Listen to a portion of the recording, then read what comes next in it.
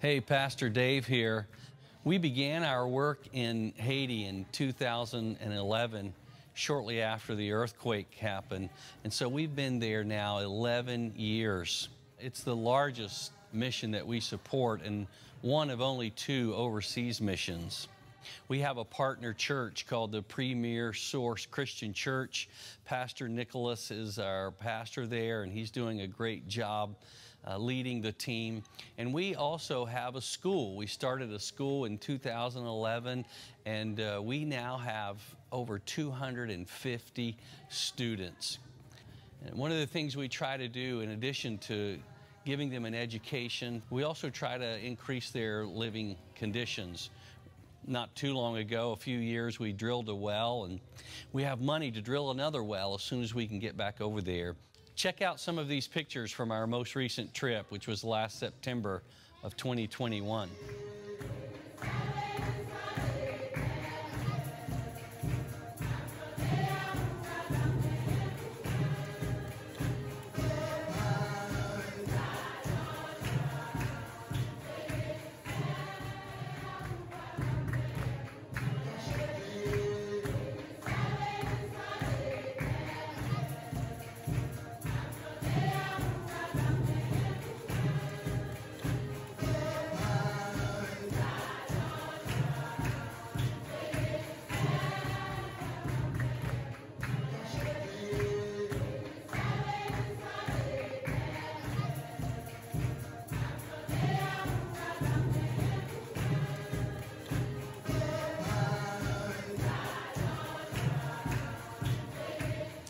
If you're wondering how you can help with this mission, here are a few ways.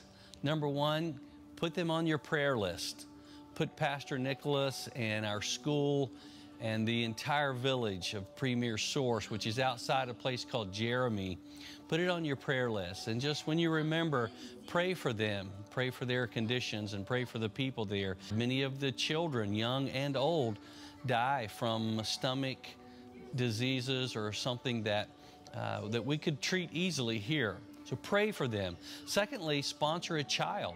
As I said, we have over 250 children, and we depend upon giving of our church and some friends of our church and the mission to support this mission. And we send money every month to pay teachers, to provide food and medical care for our school. So pray for them. Sponsor a child at $25 a month or more if you'd like, less if you'd like. Any amount helps. And lastly, when you're able and when we feel like it's safe, go on a trip with us. I promise it'll change your life.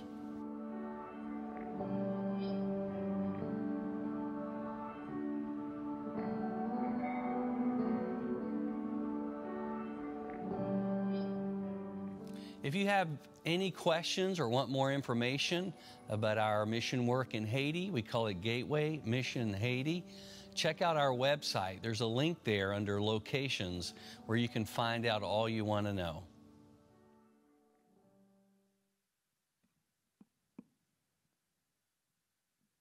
Good morning. My name is Beth Sturgill, and I'm a member of the Haiti Oversight Team, which Pastor Dave was just talking about.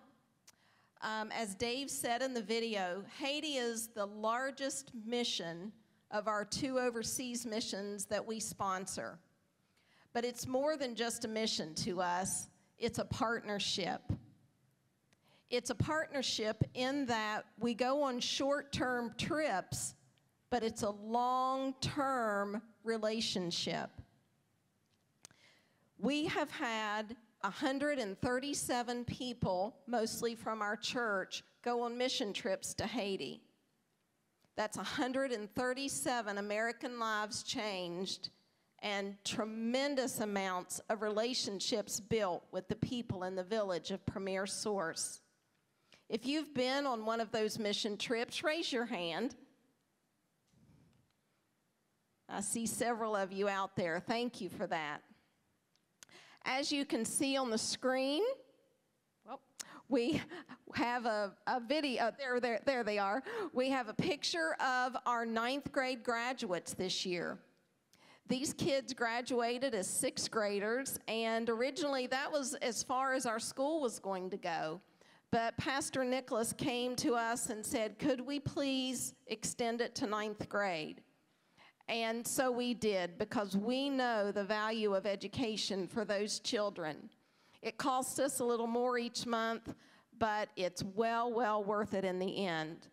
After 9th grade, they can decide whether they're going to continue their education in Jeremy or go on to get a vocational trade.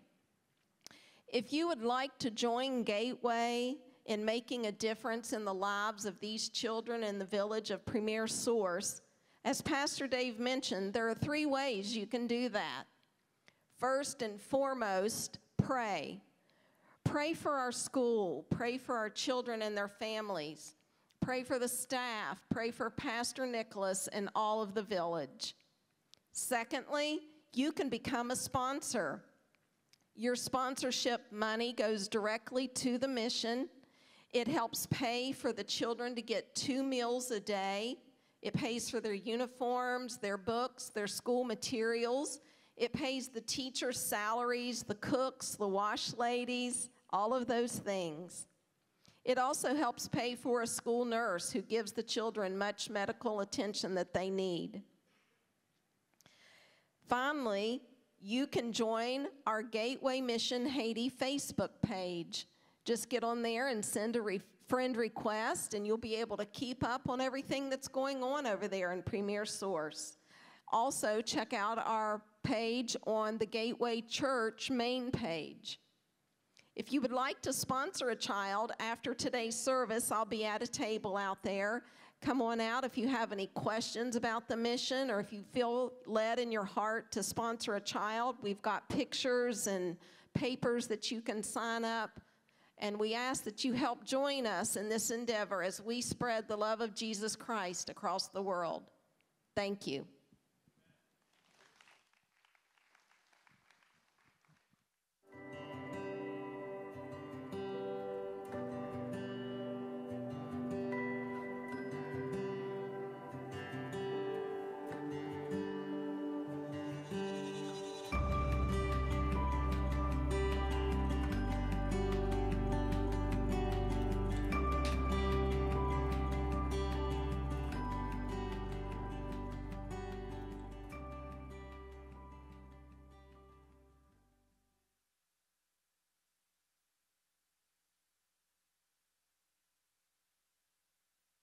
I'm good.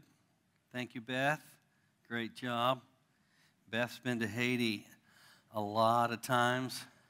Philbin, you've been there a lot too, haven't you? We'd love to take you on a trip once it's safe. It is life-changing. I have another little bit of information to share with you, kind of some all-church information. Before I get started into the sermon, you might remember several weeks ago, John Tracy, who's here in this service, our executive minister, along with Shane Armstrong, our representative from Christian Financial Resources. They're the organization from whom we borrowed money in order to buy and renovate our Teays Valley campus, as well as wrap up some debt from here. And so they're our financial partners. And they were here and they told us that one of the deals that we have with them is that if we, not only are they a lending institution, but they are an investment institution, and you can put savings there. For instance, I have a savings account with them. I can access the money just like at my bank, but instead of earning 0.00000% on my money at the bank, I earned better than that with my Ready Access account with CFR. Anyway, so the deal was if our church, and they make this deal with anybody, deposits $1 million collectively in some kind of a savings or investment vehicle, $1 million, and the rate comes down by 0.25%. Now, that doesn't sound like a lot of percent there, but 0.25% makes a lot of money when you're talking about $2.7 million. Which was our original debt, 2.7. But I'm happy to tell you that in 5 years, we're down to 1.7. We've paid off $1 million in 5 years. And thank you for that.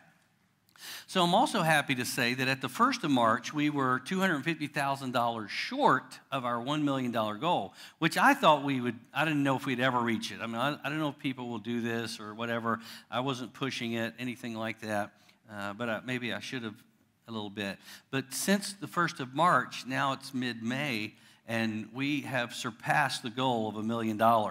So in our church, all campuses, people like you have put their savings or some kind of investment account with Christian Financial Resources, and that was a decision everybody made. So we're getting a lower percent, and that's going to save us thousands and thousands of dollars if you're familiar with commercial loans on the Lord's money. So thank you for that, if that's one of you, if you did that. And regardless, thank you if you're a financial partner with our church. That means you're a giver, and we can't do what we do without you. Whether you drop money in an offering plate on the weekends, or if you use text to give, or you might have it set up from the website where it gives automatically, or you do it every week.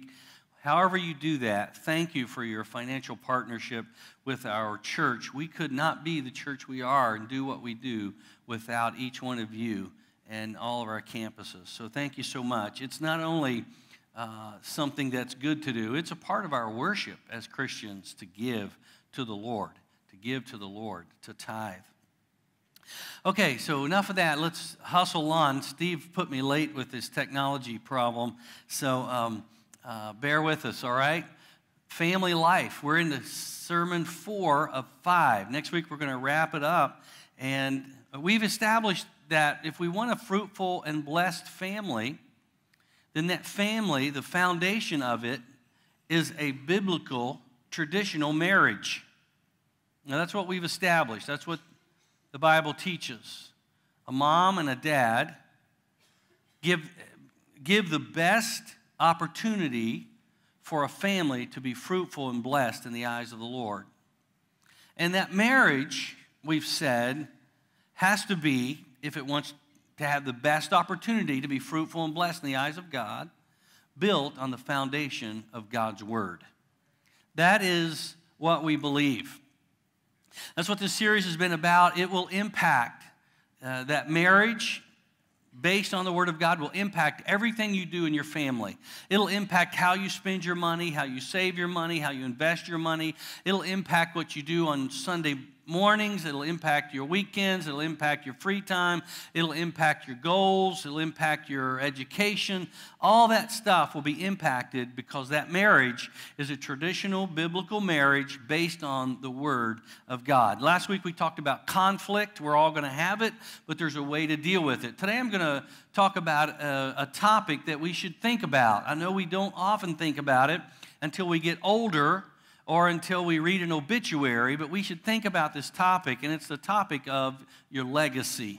This is a family matter, your legacy. We're all leaving a legacy.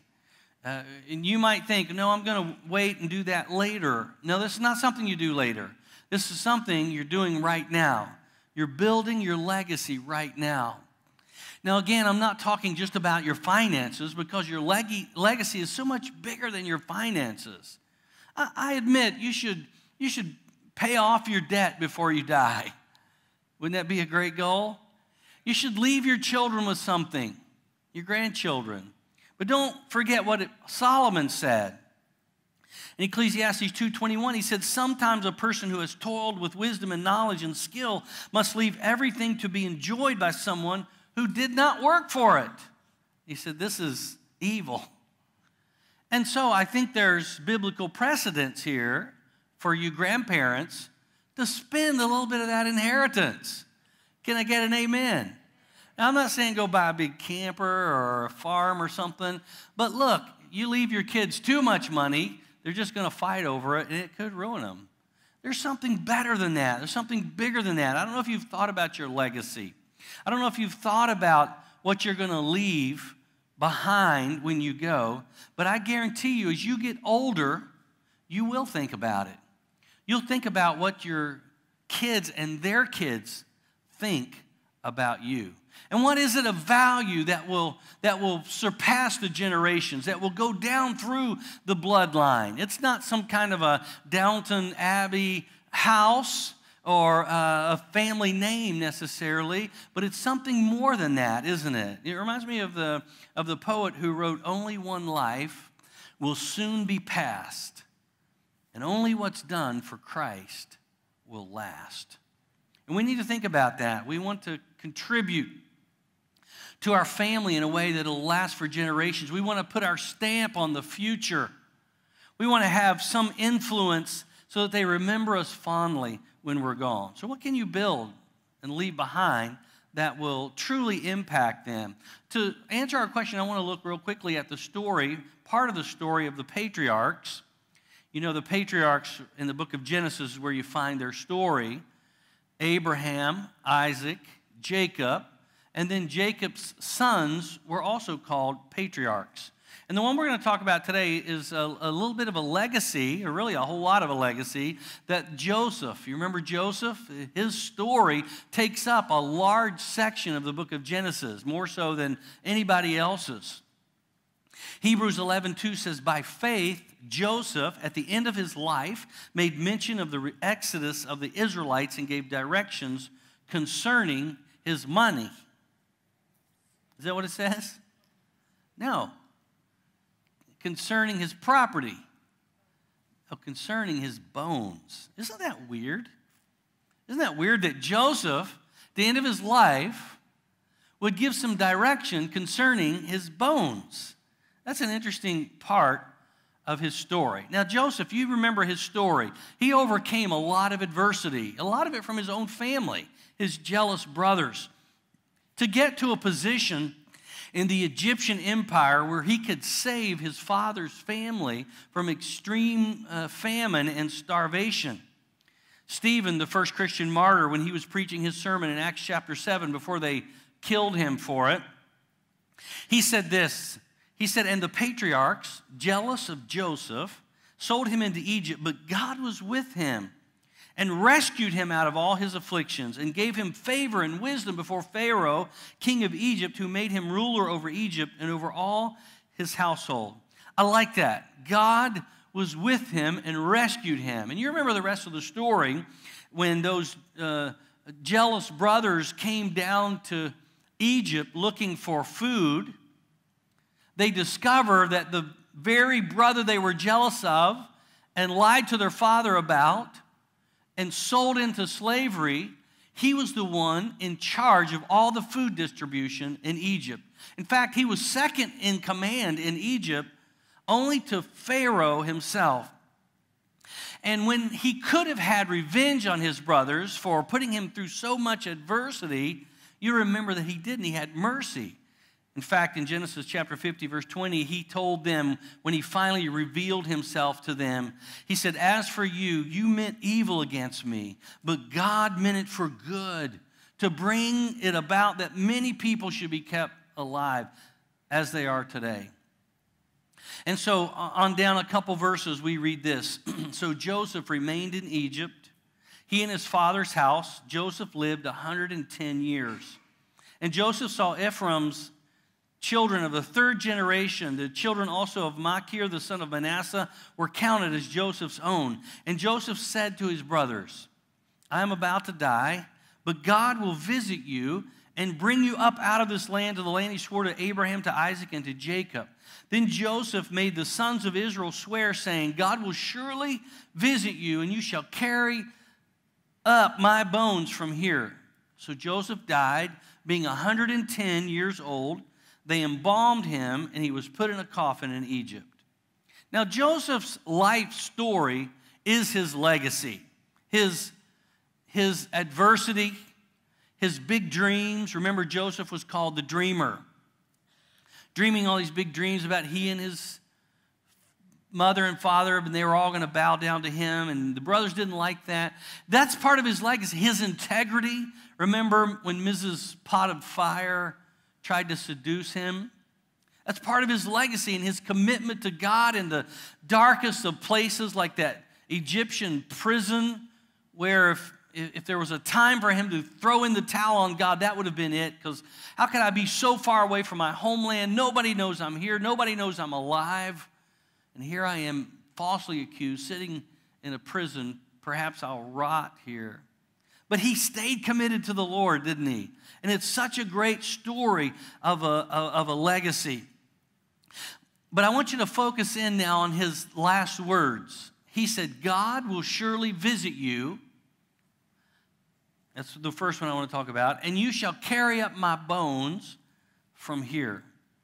In these two phrases, this one sentence, I think there are two critical elements of a legacy that you and I need to think about for our children and grandchildren and their children and grandchildren. And here's the first one, the promise of God's presence. And we don't know what Joseph knew about the future of the Israelite people. We don't know if God gave him a premonition. We know that he could interpret dreams and kind of forecast or predict the future by God's help. We don't know if he got some kind of a vision of what was going to happen after he died to his people and then after that. But we do know that Joseph was very close to God, and they had a God who would never leave them or forsake them, come what may. And he also knew, I believe, that Egypt wouldn't be their resting place, their home forever. So the time came when Joseph and all his brothers, they lived very well because they were the family of Joseph, and they got some of the best land in Egypt, and they prospered there. We turn the page to the book of Exodus. Joseph died. All his brothers, that next generation from Jacob, they all died, but his family continued to prosper and multiply. The Bible says in Exodus, the first few verses of Exodus, the people of Israel were fruitful and increased greatly. They multiplied and grew exceedingly strong so that the land was filled with them. But I want you to listen to the next verse. Now there arose a new king over Egypt who did not know Joseph. So much for the fleeting enjoyment of fame. Not only did this Pharaoh not know Joseph, he didn't care about Joseph, and he didn't care about Joseph's family, and he didn't care about giving them the finest or the choicest areas to live in. What he was concerned about was his people, the Egyptian people, and these people looked like a threat because they were populating like rabbits. And there was more of them increasingly in places than there were Egyptians. So you remember what happened. The Pharaoh said, look, we got to be hard on them. We cannot allow them to continue to increase and multiply and hold these positions of power in our land for fear that they'll get so big that they'll join our enemies and fight against us and escape from us. Let's make them work. And that make them work became let's make them slaves. And so the Israelites, the Hebrew people, became the workforce in the industrial engine of the Egyptian empire. In fact, I think there are many people who believe that these Hebrew people they were builders, they were making things. The Israelite people were known for being hard workers and good workers. They probably had a hand in some of the great pyramids of Egypt, literally a hand. And so their life went from being easy when Joseph was alive and that Pharaoh to when the new Pharaoh came, now it was a little bit harder, and it was going to get harder and harder and harder. I don't know if Joseph knew that, but when he said, God will surely visit you, I think this reminded them that God has not left us. He's not forsaking us. Life might be hard. Our grandfathers, our grandparents, and great-grandparents, they had it good, but here we are mixing mortar with less and less straw. The Egyptian people were so afraid of them that by the time of Moses, 400 years later, they were resorting to what we could call post-birth abortion. They were told, the midwives were told, look, before that baby is given to its mother, if it's a boy, you throw it into the river and kill it. We got to decrease the population of these people. Life was hard for the Hebrews, and it got worse. But Joseph's bones or a constant reminder. Remember what Joseph said, God will surely visit us. It would be great if we could tell our kids, hey, you're going to have it made. You're not going to have any problems. It'd be nice if we could tell our grandkids, oh, you're going to be fine. There's not going to be anybody in your schools to be afraid of. You're going to be taught the truth. You're going to learn how to live an honest life. But I don't know anybody in here that can honestly say that to their kids and grandkids today. In fact, I'm almost fearful, aren't you? I'm fearful of what my grandchildren might learn. Not just in school, in public school, but what they might learn in the marketplace out there from their friends, or what they might learn from, other adults that seem to come across as being influential or leaders, like professors or leaders of state, leaders of the nation. That they might hear something and then say, well, everything I've been taught is a lie. Everything I've been taught now from the Bible is wrong. It's narrow-minded. It's old-fashioned. It's bigoted. It's arrogant. And that's what our kids are learning, is that if you grew up in traditional America with the Bible as your foundation, and going to church was the right thing to do, and being a part of the fellowship of the faith was the right thing to do, and living according to the Bible, what our young people are being told today is that, no, that's out of date. That's out of date. Let me tell you something. If you haven't already figured this out, but if you believe in the Bible and you want to live your life according to the Bible, you are an enemy of the enemy, the devil, and everybody who works for him. I don't think we can tell our kids that life's going to be easy, that you're going to have an easy time. I don't think we can tell them, hey, church is always going to be important to you, and living by biblical values is going to be important. I believe my view of the end of time is that as we get closer to the end, evil is on the rise, and the restraints of evil are being removed. What is a restraint of evil? Well, the church is one restraint of evil. People living with biblical values. As we permeate our culture and society, we take our values with us. But once we're relegated to the side and considered an enemy of progress, I was looking for that word last service, an enemy of progress, an enemy of what's right and good for our country, once we're relegated and they convince the culture that we're a danger to progress, we're a danger to society, then that kind of mutes our voice. And we don't have the influence anymore. So I'd like to be able to say to my children and grandchildren, don't worry, you're going to be able to live your faith easily. And they might live a faith, but it won't be the faith of the Bible. But you and I can do something about that. You know, when my grandparents passed away, my grandfather first, and they're the ones who influenced me more than anybody, they didn't leave any money. They didn't leave any money for us to fight over or to fuss about. In fact, my grandparents, my mother's parents, they lived on less than $500 a month. Less than $500 a month. Can you believe that?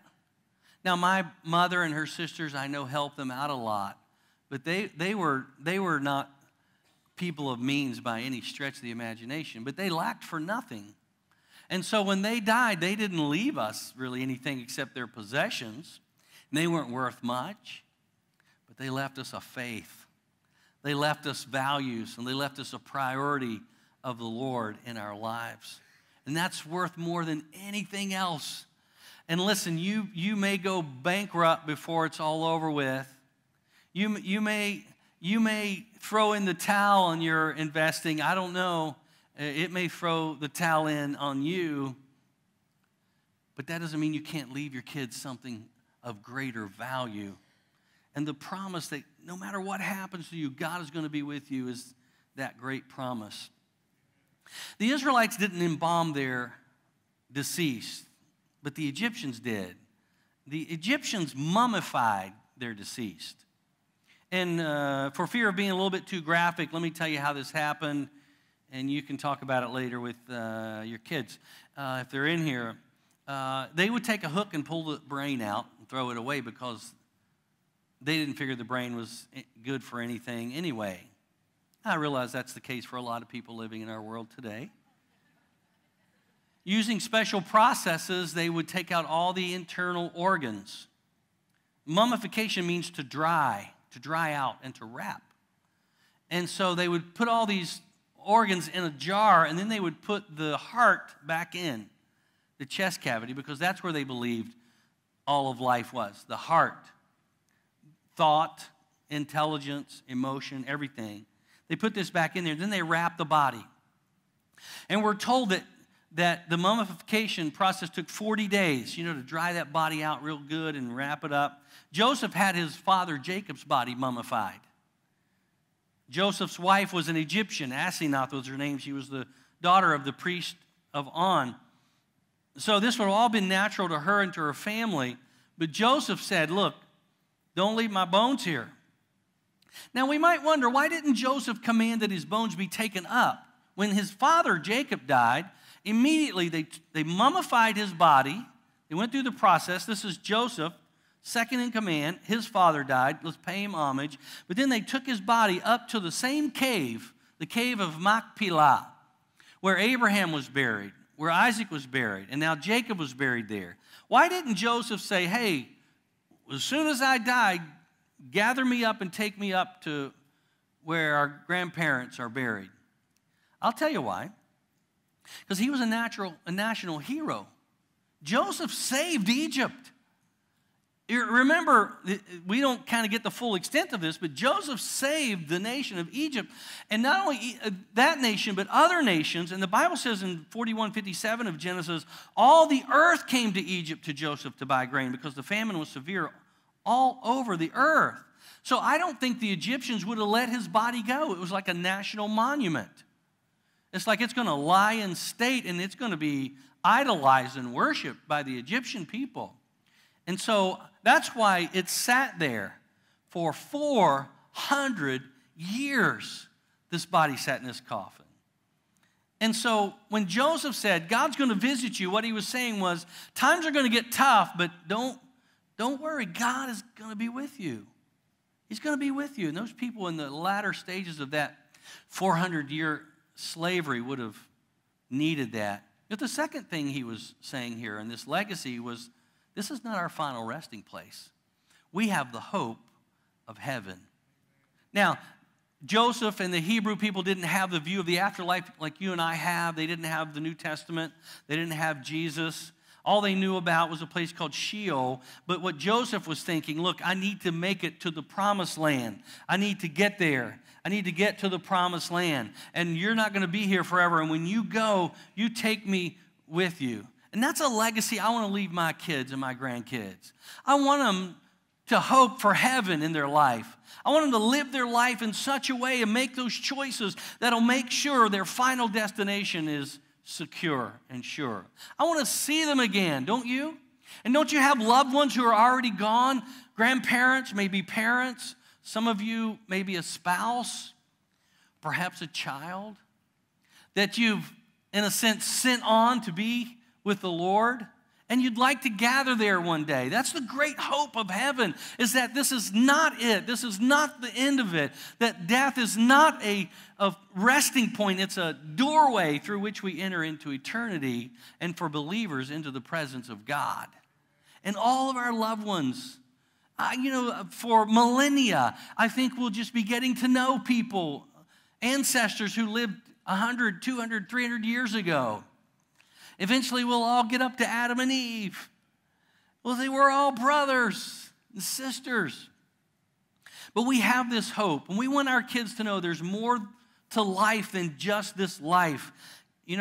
Joseph's two sons, Ephraim and Manasseh, their mother was Egyptian. Wonder why they didn't choose, instead of leaving with the Hebrew people. Now, they probably weren't alive, of course, but their family.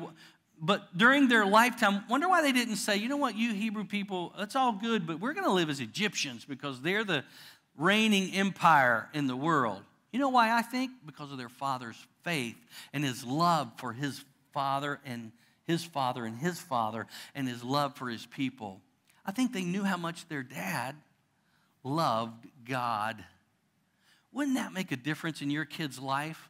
If your love for God was so strong that your kids said, you know what, I'm not leaving this place. I'm not leaving this church. Or, when I say church here, I mean capital C. I'm not saying you have to come here to make it to heaven by any means. But I'm not leaving my faith. How about saying it that way? I'm not leaving my faith because my father loved the Lord and my mother loved the Lord.